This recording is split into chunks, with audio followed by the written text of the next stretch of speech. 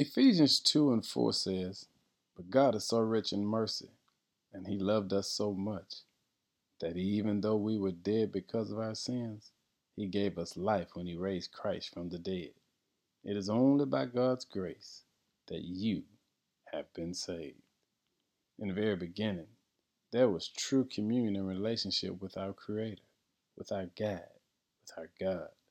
Everything was perfect until the first man and woman decided that autonomy from God was more valuable than a deep dependency on Him.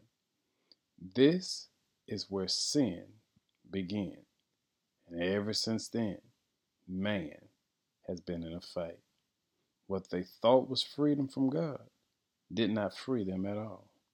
This decision led to a death sentence for all of humanity. Humans had separated themselves from the Lord.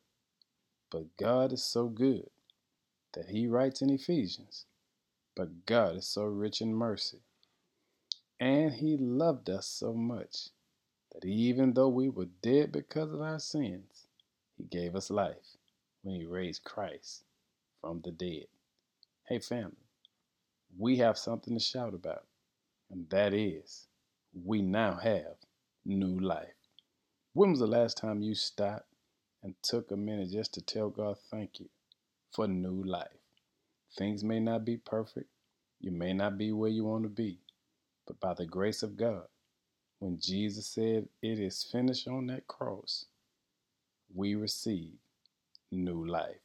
Today, take a moment and praise God for the opportunity that has been granted to us through new life.